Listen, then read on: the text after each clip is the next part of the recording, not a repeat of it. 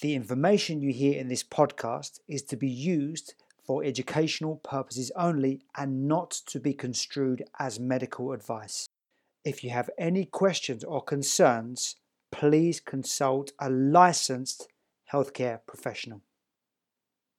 It's the searchers I seek, the wisdom that they speak, the lessons that they teach, just a searcher like me.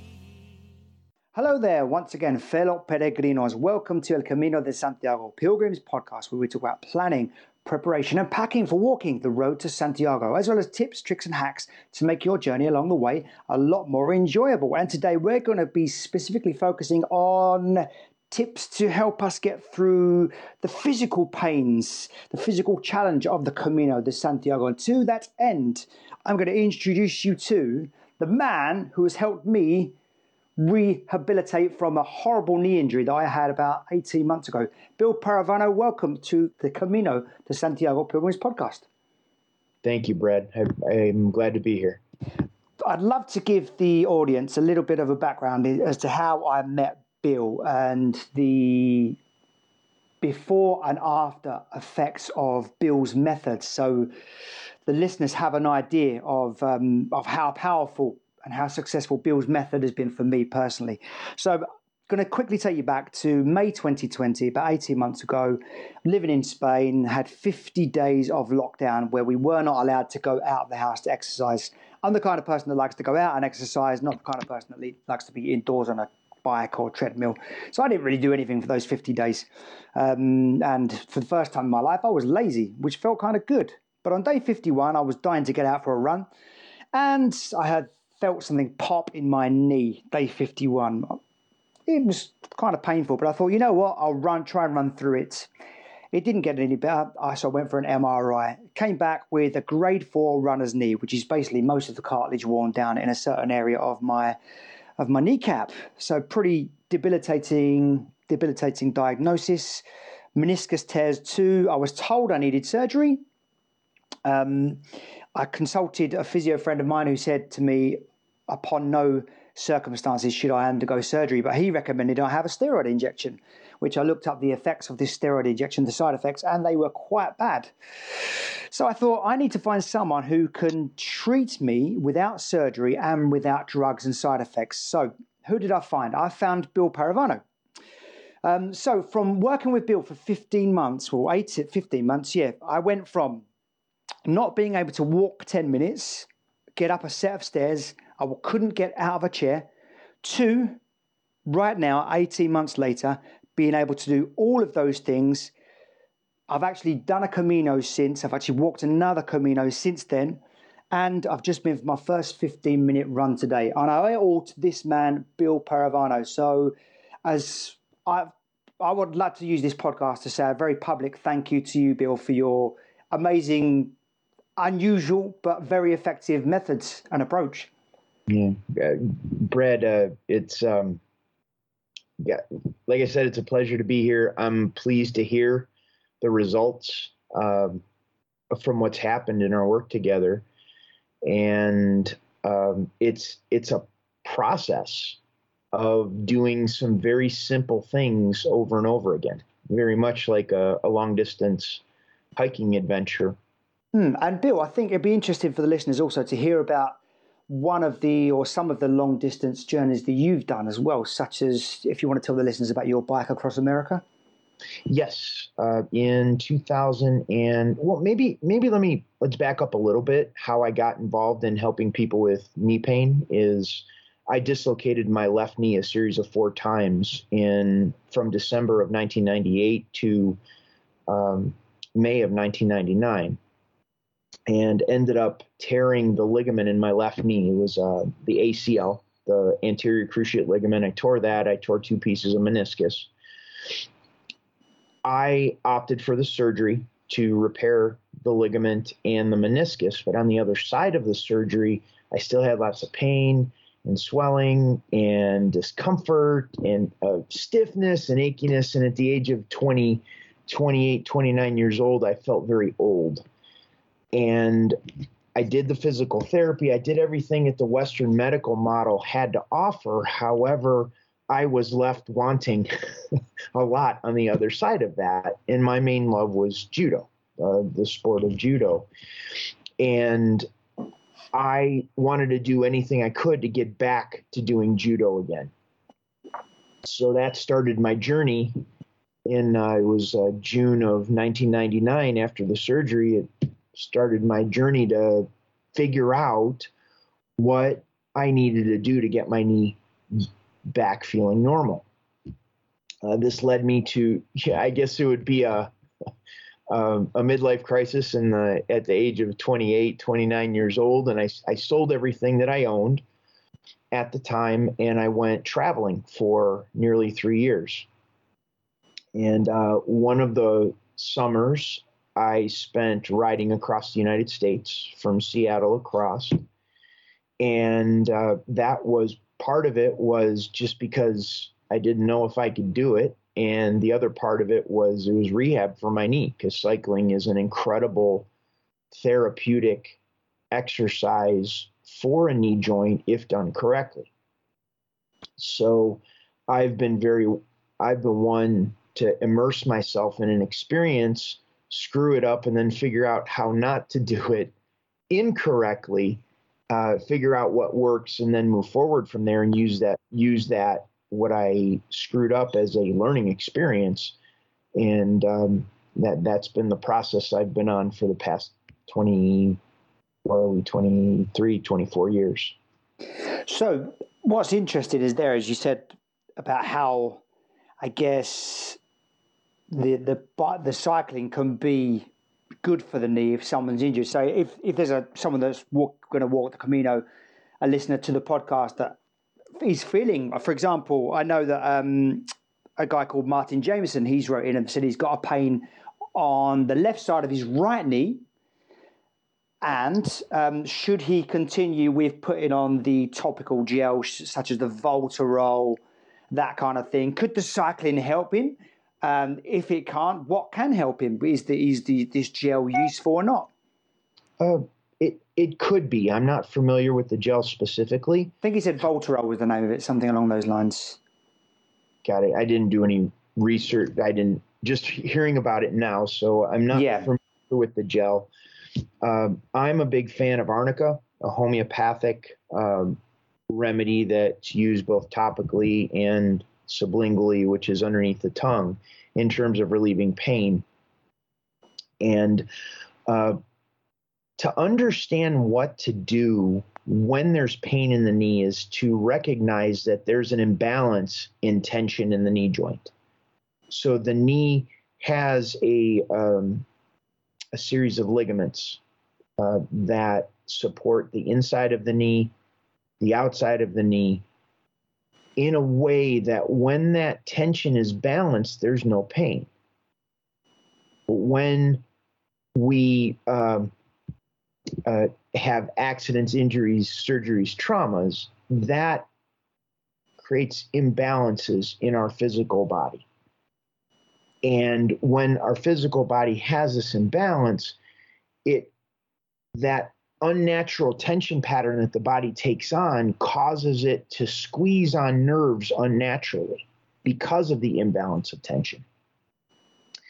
And when you have a situation, specifically when there is a pain on the inside, or it would be the left side of the right knee, we would be looking at three different specific areas that are displaying the imbalance in tension. It could be right at the knee joint, it could be slightly above the knee joint, or it could be slightly below the knee joint.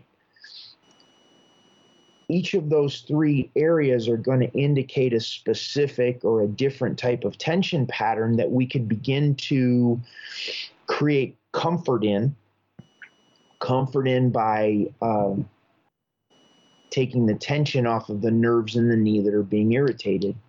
And when we do that, we start changing the neurology of the knee. The neurology of the knee, like we have these neurological patterns that are part of the physical imbalance and tension. It's getting its communication from the nervous system as to how to hold the tension in balance or not in the knee. So as we create comfort in the knee in one of those three areas or multiple of those three areas, we begin to change the neurology in the knee, teaching the knee how to become comfortable again. I know, Brad, I know we're familiar with, because we've worked together for, close to a year and a half. However, someone who is listening to the podcast for the first time, they're going to be like, huh? Neurological patterns? How do we create comfort? So we can go a little bit deeper on understanding what comfort is by looking at how the knee is feeling now.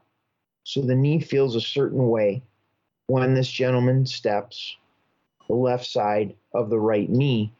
We use that as our baseline. That's how the knee feels. And when we begin to create comfort, we start feeling something other than the pain that the knee was feeling at baseline.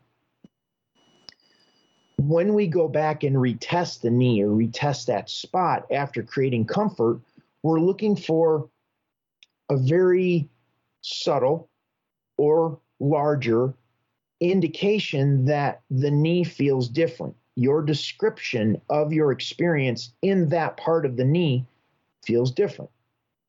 And in doing so, we begin to open up a different path for the body to begin to heal, instead of sucking it up and just pushing through the pain, or putting gel or creams or things that would relieve the pain. We can use that as part of a larger strategy to make sure the pain never comes back.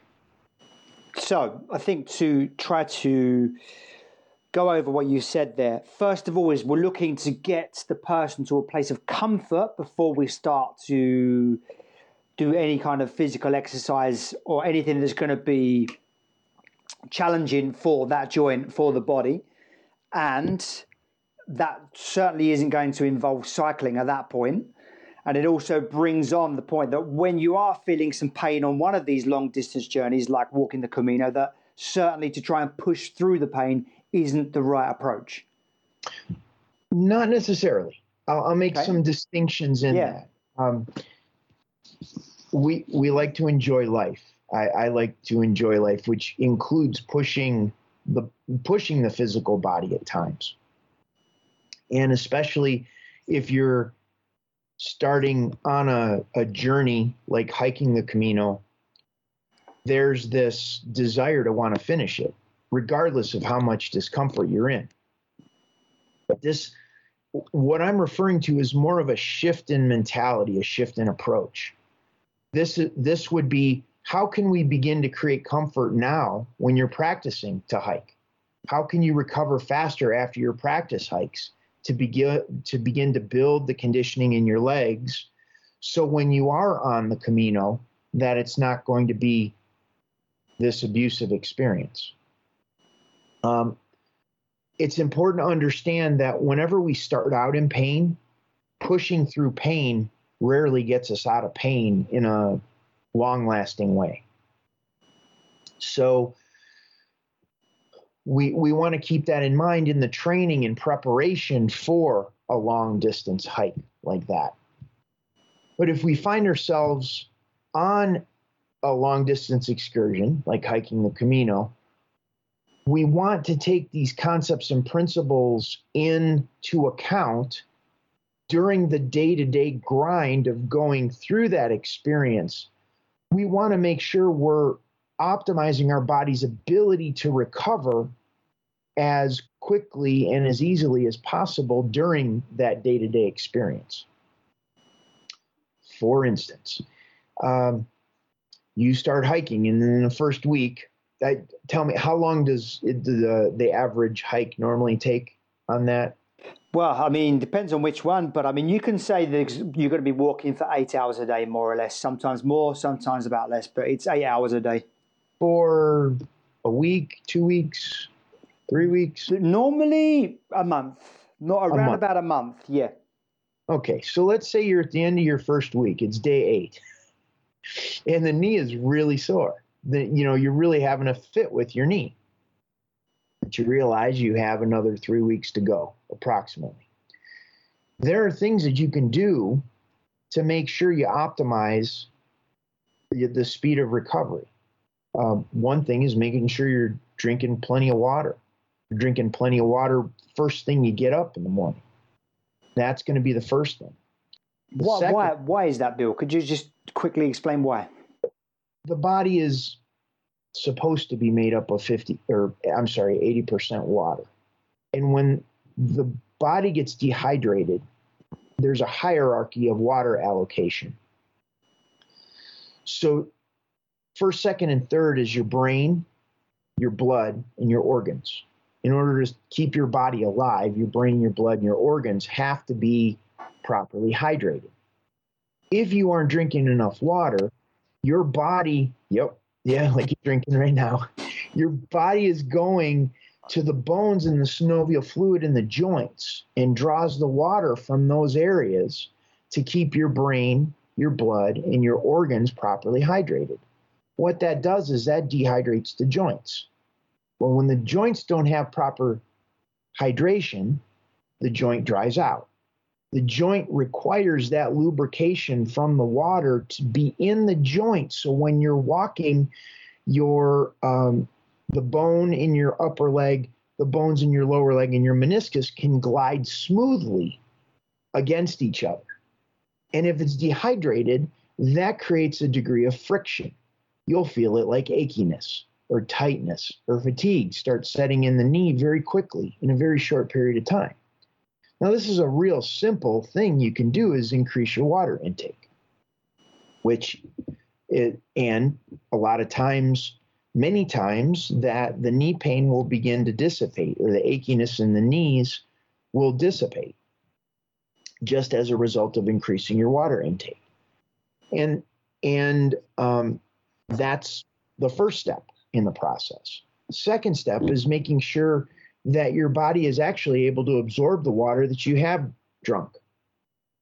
Meaning that when you're, especially with a long distance journey like the Camino, what is happening is your body is burning sodium, body is burning minerals. On a 8-hour journey like that, hiking, it's burning minerals, which means your body's ability to absorb the water that you are drinking diminishes over the period of the day and over time when you're drawing this deficit in your body. So what it'll look like is you'll drink water and 5 minutes later, you got to go to the bathroom. That's because the body doesn't have the ability to absorb the water that you're drinking. Easy solution for that is beginning to incorporate a high quality sea salt into your diet that you would drink with the water. So now you're drinking the water, your body, you give the body the amount of water that it needs to be properly hydrated, and you're incorporating the sea salt, which has a good balance of sodium and other minerals that now your body can actually absorb the water that you're drinking and get it into the cells where it's needed in order to rehydrate the joints and the brain and the blood and the organs, all those other components with it. I'll add one piece to that, and that is one of the telltale signs that you become dehydrated is you don't feel like drinking water. The body actually shuts off the mechanism for wanting to drink water because it is dehydrated. And the salt in the water kind of restarts that mechanism, so you'll feel like drinking water again. That's a fantastic masterclass in hydration there, Bill. Thank you very much. And it's the principles I've followed ever since I started working with you every single day. I've got it right now. My water with my lemon and the Celtic sea salts in there. And that's how you supercharge your water a la Bill. Most definitely. And Brad, I can also, there's a link to the original Gatorade on how to make that mixture. That would be a real great one for people to incorporate on their long distance hikes. Yeah, I can definitely drop that as well. Bill, you're going to go on to some other points there. I don't know if you can recall the points you're going to go on to. If not, balance of tension in the knee. Okay, there's a concept that eludes many people in the medical industry, and that's it's actually an engineering concept or a business concept of systems theory or tensegrity structure. Tensegrity structure is tensigrity, tensegrity structure. And you could think of it, an example would be a bicycle wheel or a geodesic dome. And that goes back to what I was talking about, the balance of tension in the knee joint.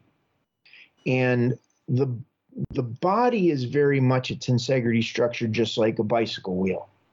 You have tension between the rim and the hub and the spokes.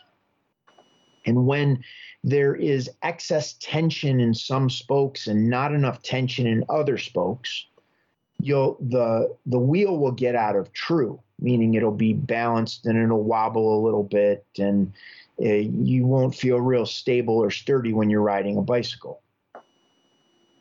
The physical body is the same way. If we have excess tension in, let's say you're wearing the wrong shoes when you're hiking, you walk differently. You may walk on your toes more. You may walk more on your heels or the outsides or the insides of your feet. And what that does is that has a cascading effect of affecting the tension in your feet, your ankles, your shins, your calves, your knees, your hamstrings, your quads, your hips, and your lower back. So now, if you're just walking a couple kilometers, it may not be that big of a deal. But if you're trekking for an extended period of time for 8 hours, that builds up. The body compensates for that, and the tension patterns in the body will shift accordingly to make sure it doesn't have to feel the discomfort of, if your shoes are too small, you're going to kind of clench your toes a little bit so you don't have to feel the pressure of the shoe on the tips of your toes. Let's say you get a blister. You don't have the right socks. So now you get a blister and it causes you to walk differently. This all affects the tension patterns that are going on in how you walk. Now, add on being dehydrated on top of it. Add on you didn't get a good night's sleep the night before. Add on that maybe you had an old injury that's incorporated into the mix. And what ends up happening is now all of these components build up in the physical body over a period of time until the body finally says, I can't take this anymore. So that's the concept of this imbalance of tension that we have to take into consideration for an area of the knee that hurts. Going back to that original question, the left side of the right knee, we can look at the wear patterns in the shoes. We'll look at hydration. We can look at the body's ability to absorb the water that it is drinking.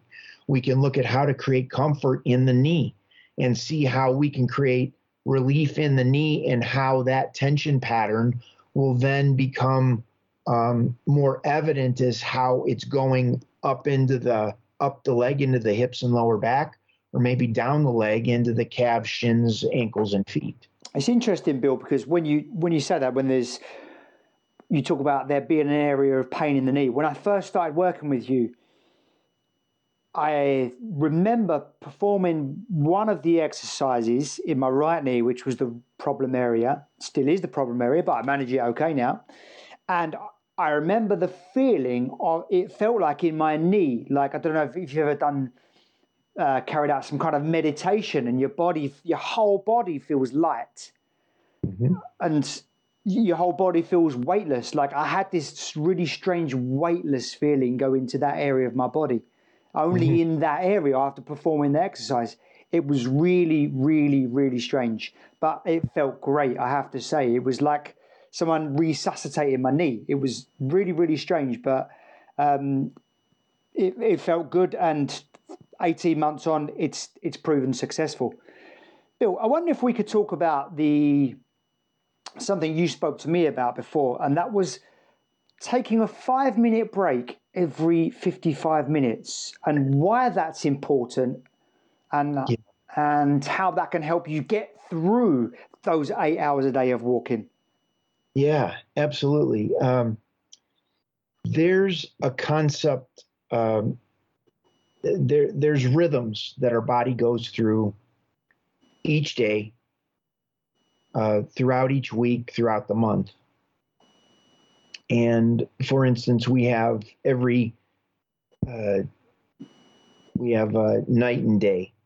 Every 24 hours, there's a cycle. Every 30 days, or 28 days, we have a cycle of the moon. We have cycles in our digestion when we get hungry, and then we eat, and then our body cycles through to digest the food, and then we're hungry again. We have cycles that go through to excrete the food that we ate. There's cycles that we go through when we drink water that excrete it out of our body. And there's also a cycle every 90 to 120 minutes, and it's called an ultradian rhythm. This ultradian rhythm is, you can feel it when you first start out doing any sort of project. You start hiking, you start typing, writing a book, you start working on a project. And about 90 to 120 minutes into that project, you're going to, beginning of it, you're going to go like gangbusters. You're going to get a lot done. You feel really good. You're spot on. Your mind's sharp. Everything's on point. And then somewhere about 90 to 120 minutes into that, all of a sudden it's going to be, I think I got to go to the bathroom. Oh, I think I'm kind of hungry. Your mind will start wandering. It'll be more difficult focusing. And what's happening is your neurology is getting fatigued for that one task that you're working on. And when I talk about taking that 5-minute break, that's a way of breaking up your day into a bite-sized chunk that you can, let's say, hike for 55 minutes, but then you take a 5-minute break during that 55 minutes, drink water, do some of the pain pattern interrupts, which are the neurological shifting exercises that I work with in the program, as a way of resetting that neurology and getting the fatigue out of the knee, and keeping it recovered. And why you want to do this is because when the body is completely depleted, the amount of time it takes to recover is infinitely longer than if we take short breaks and continue to do what we can to keep the body performing at an optimal level. So that's the whole thinking and mentality behind, breaking an hour up into 55 minutes of work and 5 minutes of a break. And theoretically, that should be able to keep you going in good spirits, with good energy throughout the rest of your 8-hour walking day. Now, what about, Bill? This is something I found really, really useful working with you. Dealing with pain while you are exercising. while you're, for example, someone's walking along, they feel some pain in their hips, in their knees, ankles, wherever it may be. Tendonitis is, could be a problem. An RSI, repetitive stress injury, could be a problem when you're doing a long distance hike like the Camino. Talk to the listeners about you taught me about the breathing techniques you can use to get through that pain, those days when actually you can't stop. You need to keep going for another 2 hours until you get to where you're going to sleep for the night. Yeah, absolutely. When the body goes in pain, we can look back to those neurological states that we were talking about earlier. There's two primary neurological states. There's a sympathetic state, which is a fight or flight state. That is especially easy to identify when we're in pain or when we're afraid. And then we have a parasympathetic state, which is also known as a rested and relaxed state. And that's going to be applicable like what you were talking about, the light feeling when you did those pain pattern interrupts. It's that state you get in where you feel loose and relaxed and, things are smooth and easy. And what happens, though, is we can have disparate neurological experiences in our body at the same time, which means you can be in pain, like your knee can hurt or your body can feel fatigued, and moving into more of a sympathetic state, a fight or flight state. And at the same time, we can use a tool like breathing that can push the body into a parasympathetic state simultaneously. So in one respect, your body is your end of the day, I'm hungry, I'm tired, my joints are achy, and you're feeling not so great. You feel the nervous system kind of going, okay, I had enough, but you still have a few more kilometers to go before you're finished. And at the same time, you can consciously focus on breathing as a way of keeping the body into a parasympathetic state, rested and relaxed state, as much as possible until you reach your destination. Could you give a quick example of what that breathing could be? Yeah, the breathing, very simple approach. It's in through the nose and out through the mouth. And the more discomfort or pain or fear that you're in, you're going to want to increase the speed of the breath. So normal breathing, everything's feeling good, would look like normal breathing. In through the nose, out through the mouth. But as you feel that tension coming on, that discomfort coming on, the breath is going to speed up.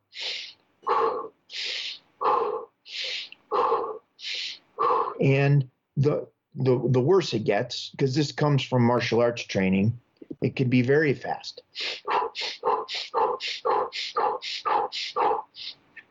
And of course, in a martial arts context, you're looking at maybe having a joint lock on you or being punched or kicked where you're essentially surviving through that experience.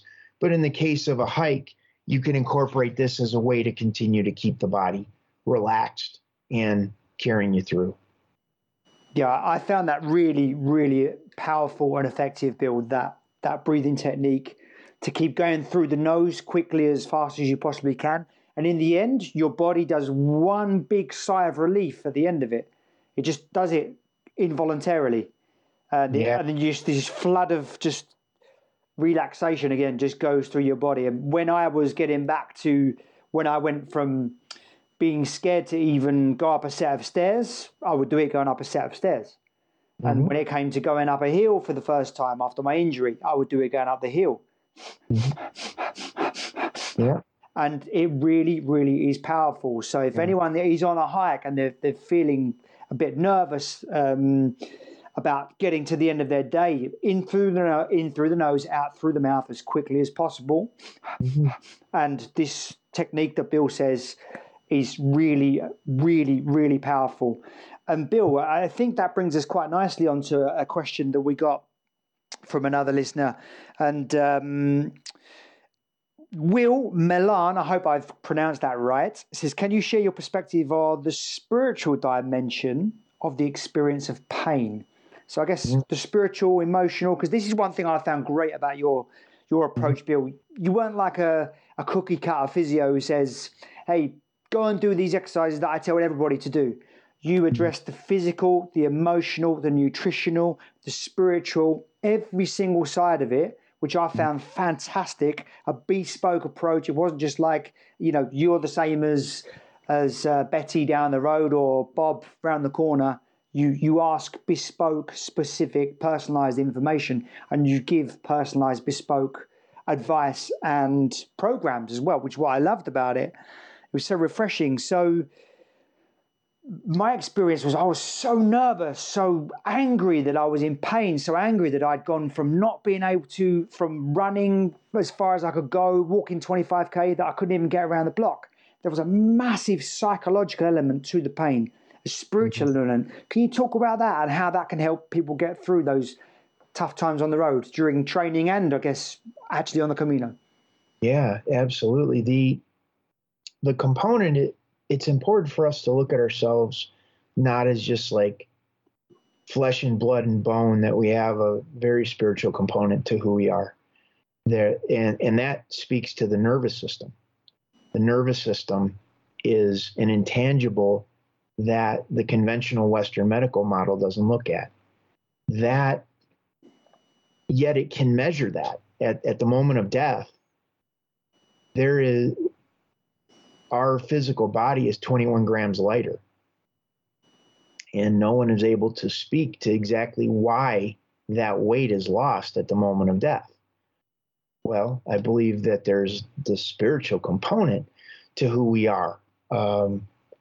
And if we're looking at physical pain just on the physical level, there are so many there's so many instances in life that is pointing to different experiences that can't just be described on the physical level. For instance, someone who's been in war or an amputee can feel pain. They call it ghost pain in a limb that is no longer there. Why is that? So when you look at these different instances, like the body is 21 grams lighter at the moment of death, and we can feel pain in a limb that no longer exists in a human, in human form anymore. It's been amputated.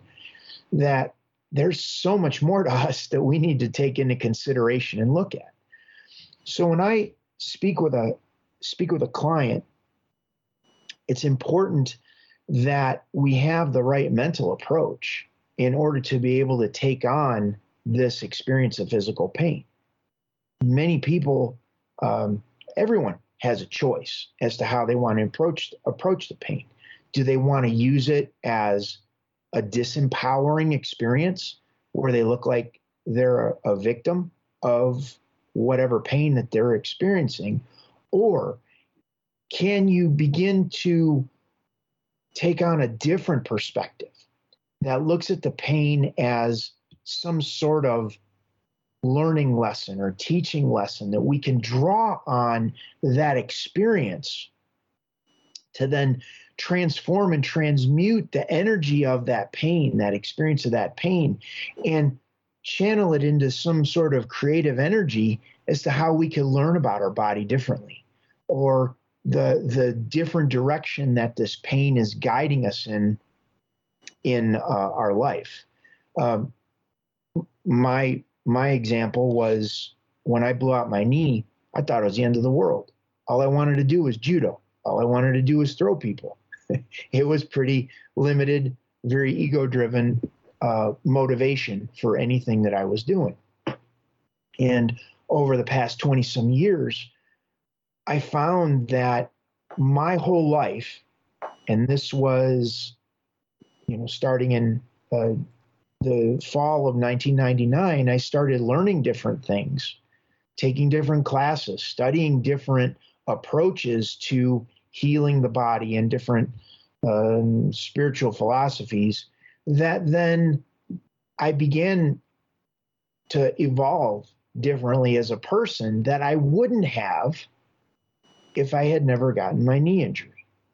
So many times people get stuck in that place of like, oh, the pain, and this is the end of my world, instead of looking up from that pain and seeing the different direction that you're being guided and directed in your life to evolve differently as a person.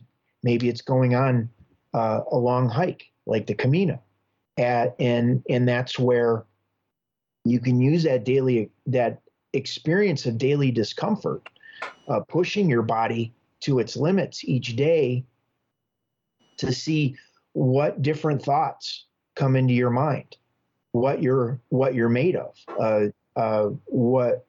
how you respond when you're in a high level of discomfort. And you can use this as a way of getting insights into yourself that you never would anywhere else. That's a really intelligent, pragmatic approach. And I think I always think of something you said to me when I first started working with you, because my, I guess, instinctive characteristic response to being injured was, this is crap. You know, all I want to do is run. All I want to do is get up that mountain. All I want to do is get on that bike. All I want to do is get back on stage, etc., etc. And I can't, and I feel terrible because of it. And the thing for me was, right, I just have to fight through this. I need to do more of what's giving me pain, which is obviously the wrong approach. And what you're basically saying is, you know, what you said to me was, what you gave me the analogy of your daughter walking into the nettles. You know, you pull the nettles off, have a think for a moment. What is it that I need to do to make myself, what's going to make me feel better, and not get stuck more in those nettles? And I've always thought of that anytime I've felt some pain throughout my rehabilitation. It's like, okay, because I still feel pain from time to time. Like, okay, I'm not going to do longer on the bike tonight because I'm going further in the nettles there, you know, and need to get off the bike, do a pain pattern interrupt like you've taught me, stick some arnica on, elevate it for a little bit, give it a rest for a couple of days, and then go back to it.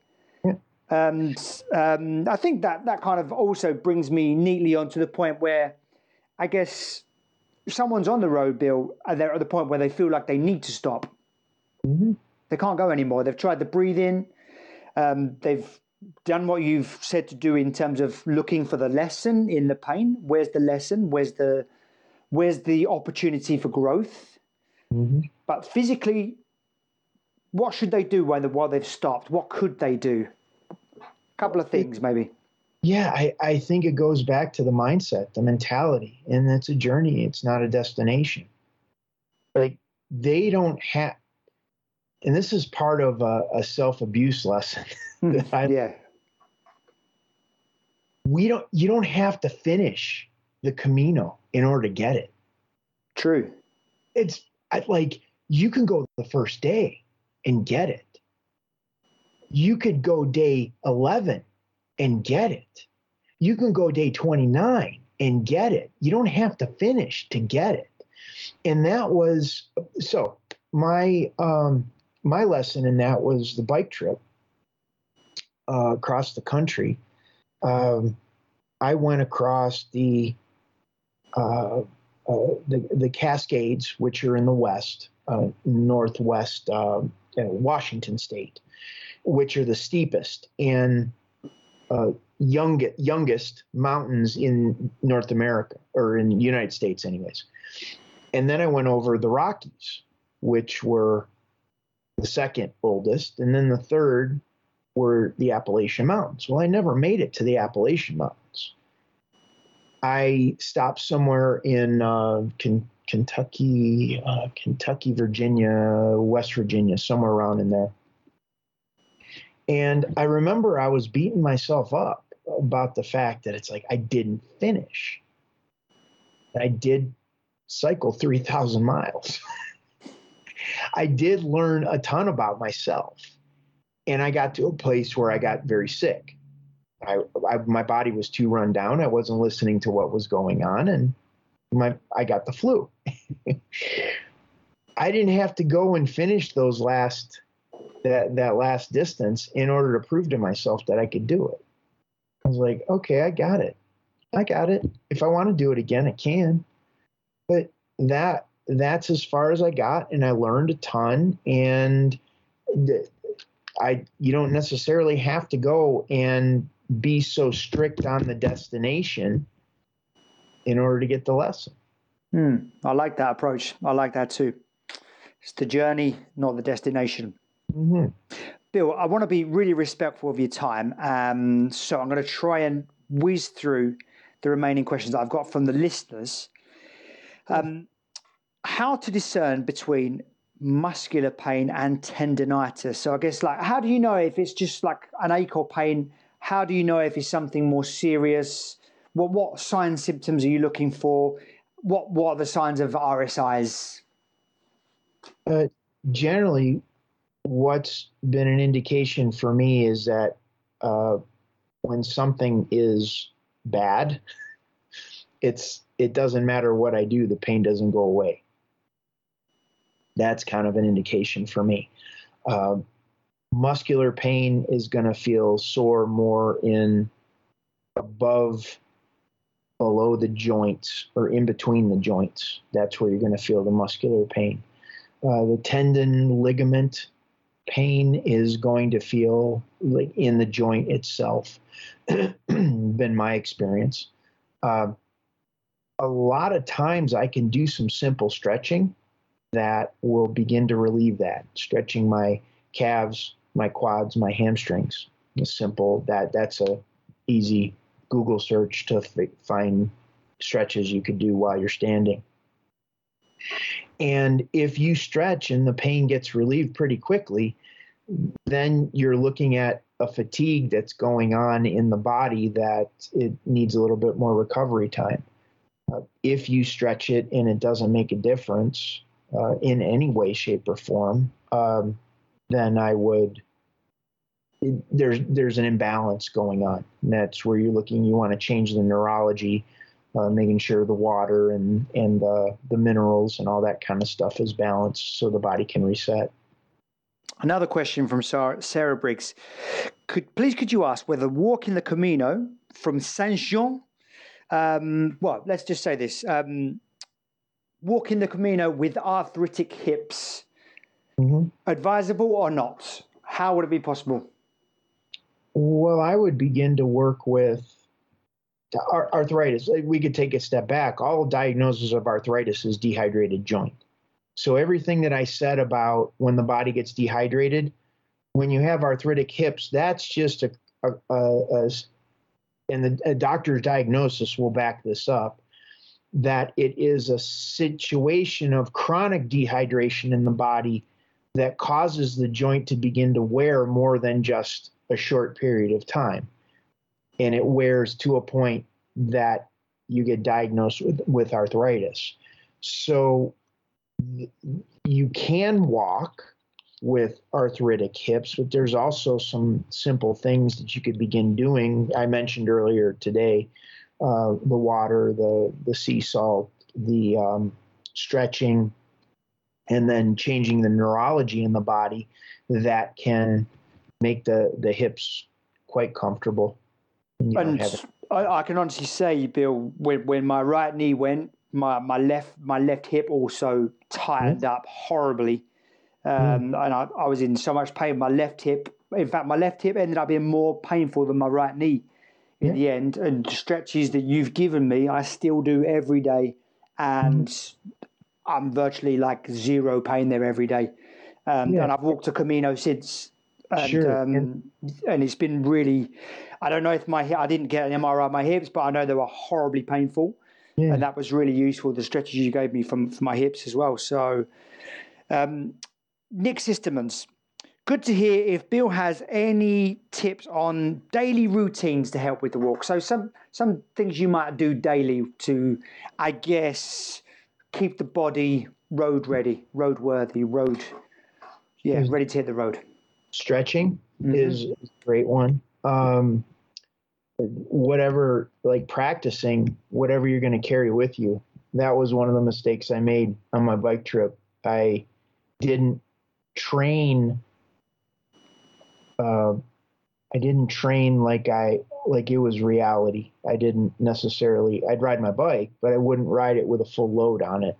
So have your backpack with you, all of the things that you would carry, your water, your clothing, your trekking poles. I'm just trying to think, your food, your whatever that is. Sounds like you've walked it, Bill.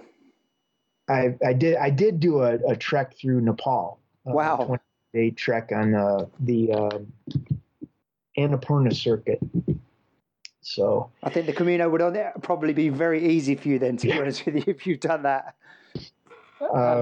Yeah. So I practice like you're going like reality. I think that's a really good one. Stretching, learn some stretches that you can do while you're walking, making sure you're drinking plenty of water. Do the 5-minute break kind of thing. Yeah. It's all really good. One thing I found really useful that you gave me as well was the psoas stretch. Because my body, when I walk, everybody's body, when they do that kind of long distance exertion, and the endurance and the toll that it takes on the body, everything feels tight and tired. So what I would do was your psoas stretch. Would you know, the ones where you stick I would lay down on the floor just on some grass, put my backpack under my knees. Yep. Just sit back and relax. And within 5 minutes, I'm yawning like I'm like a vampire's, like expelling bats from their mouth, you know, yawns. Very, very funny. Talk about the psoas stretch and why that's important and why that can be useful. The psoas stretch, what happens is it shortens the tension pattern going on in the psoas muscle, which is the largest muscle in the physical body, and it pulls forward and down on the lumbar spine, and it pulls up on the legs and the pelvis. So you could think of it like when you're sitting, your psoas is in a shortened position. And then if you have tension in your psoas, when you go to stand up, you kind of have that couple steps where the body feels a little achy, the first few steps until it loosens up.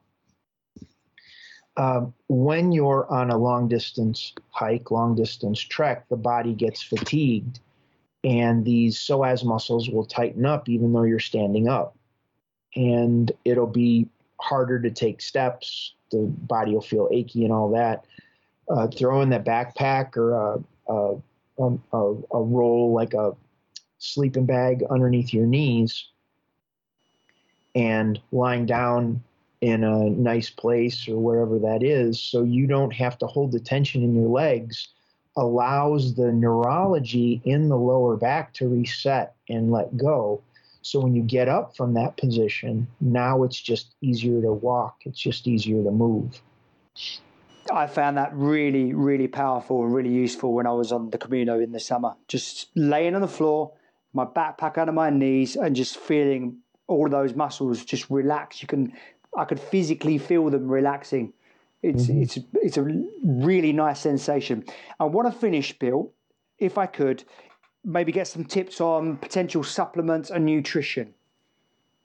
Let's see. Supplements. One would be the sea salt. The other one is, we talked about the arnica briefly.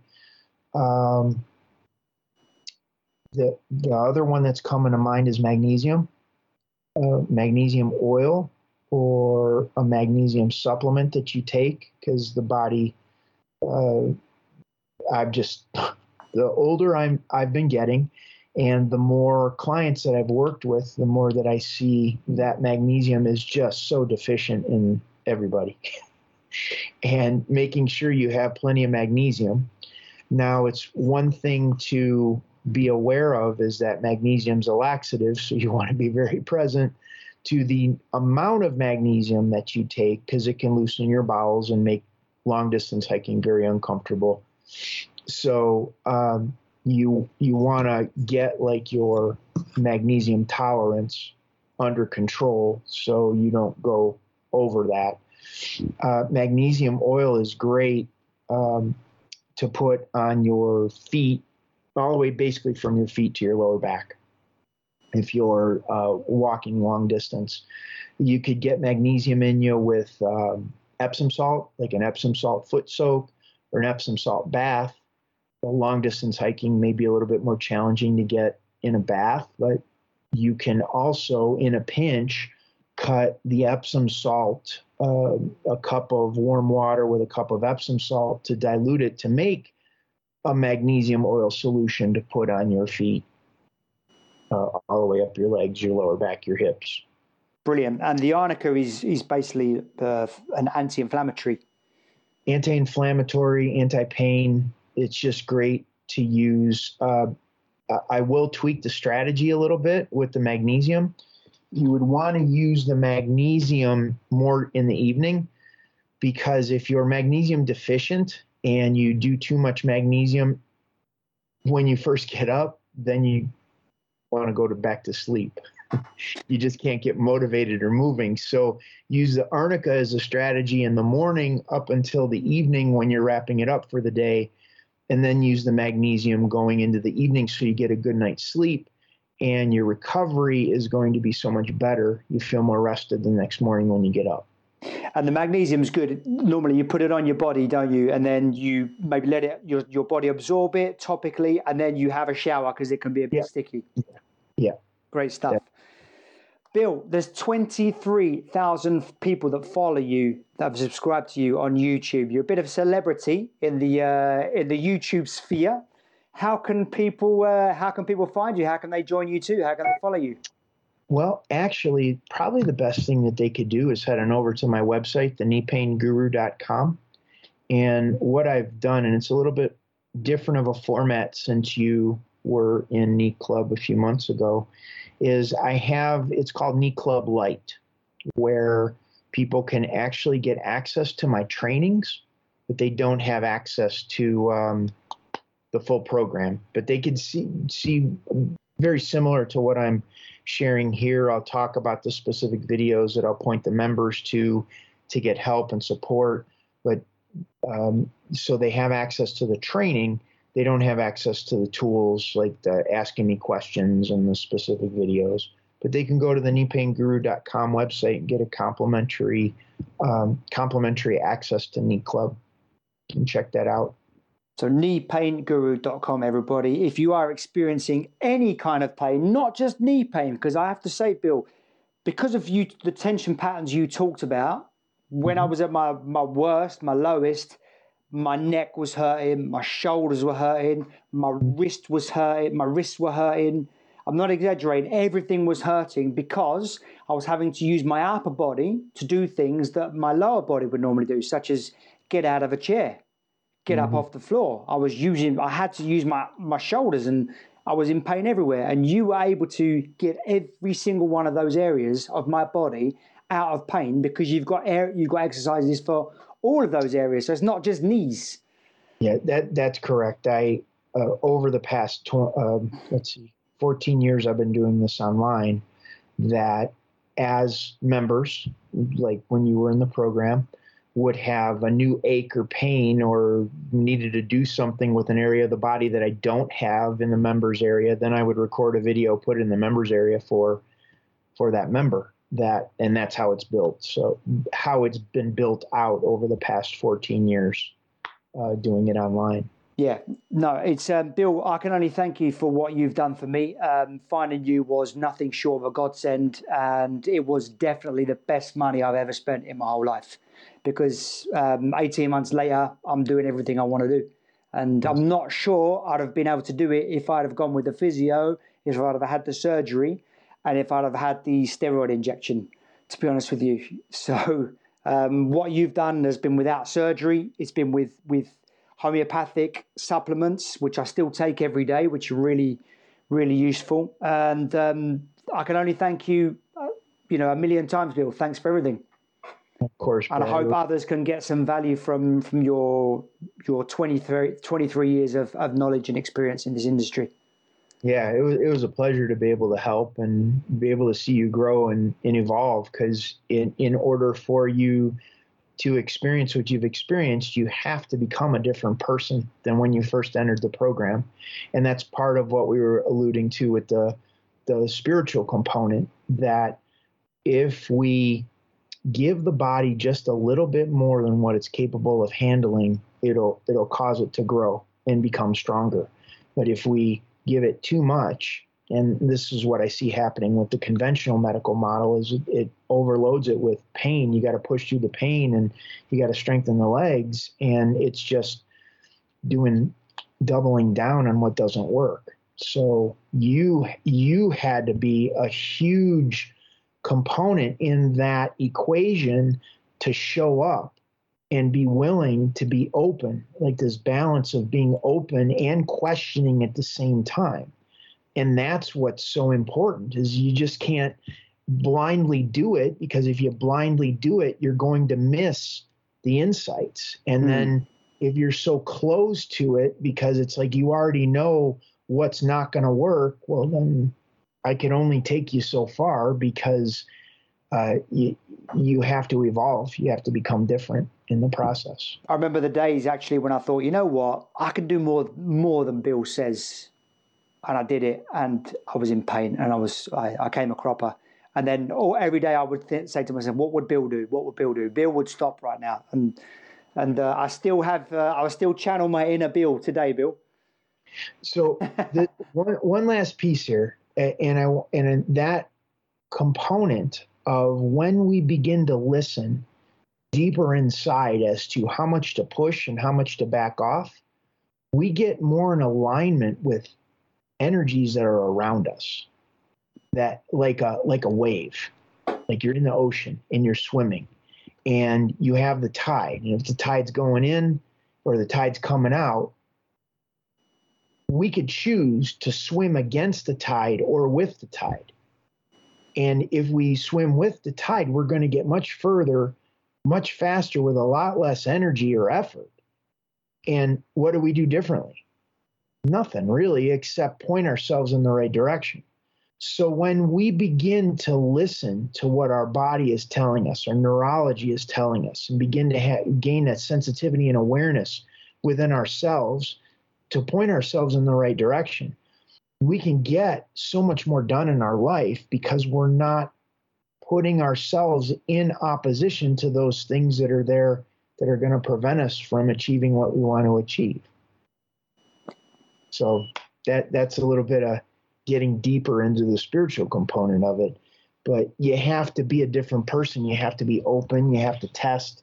And then you have to come back and go, well, this worked and this didn't. And that guides the ship. That points us in the right direction. And that can help guide the ship for anyone on their pilgrimage to Santiago. Please visit Bill at thekneepaintguru.com, everybody. You will think it's the second best decision after walking the Camino. Bill Parravano, thank you so much. Okay, thank you, Brad. It was a pleasure.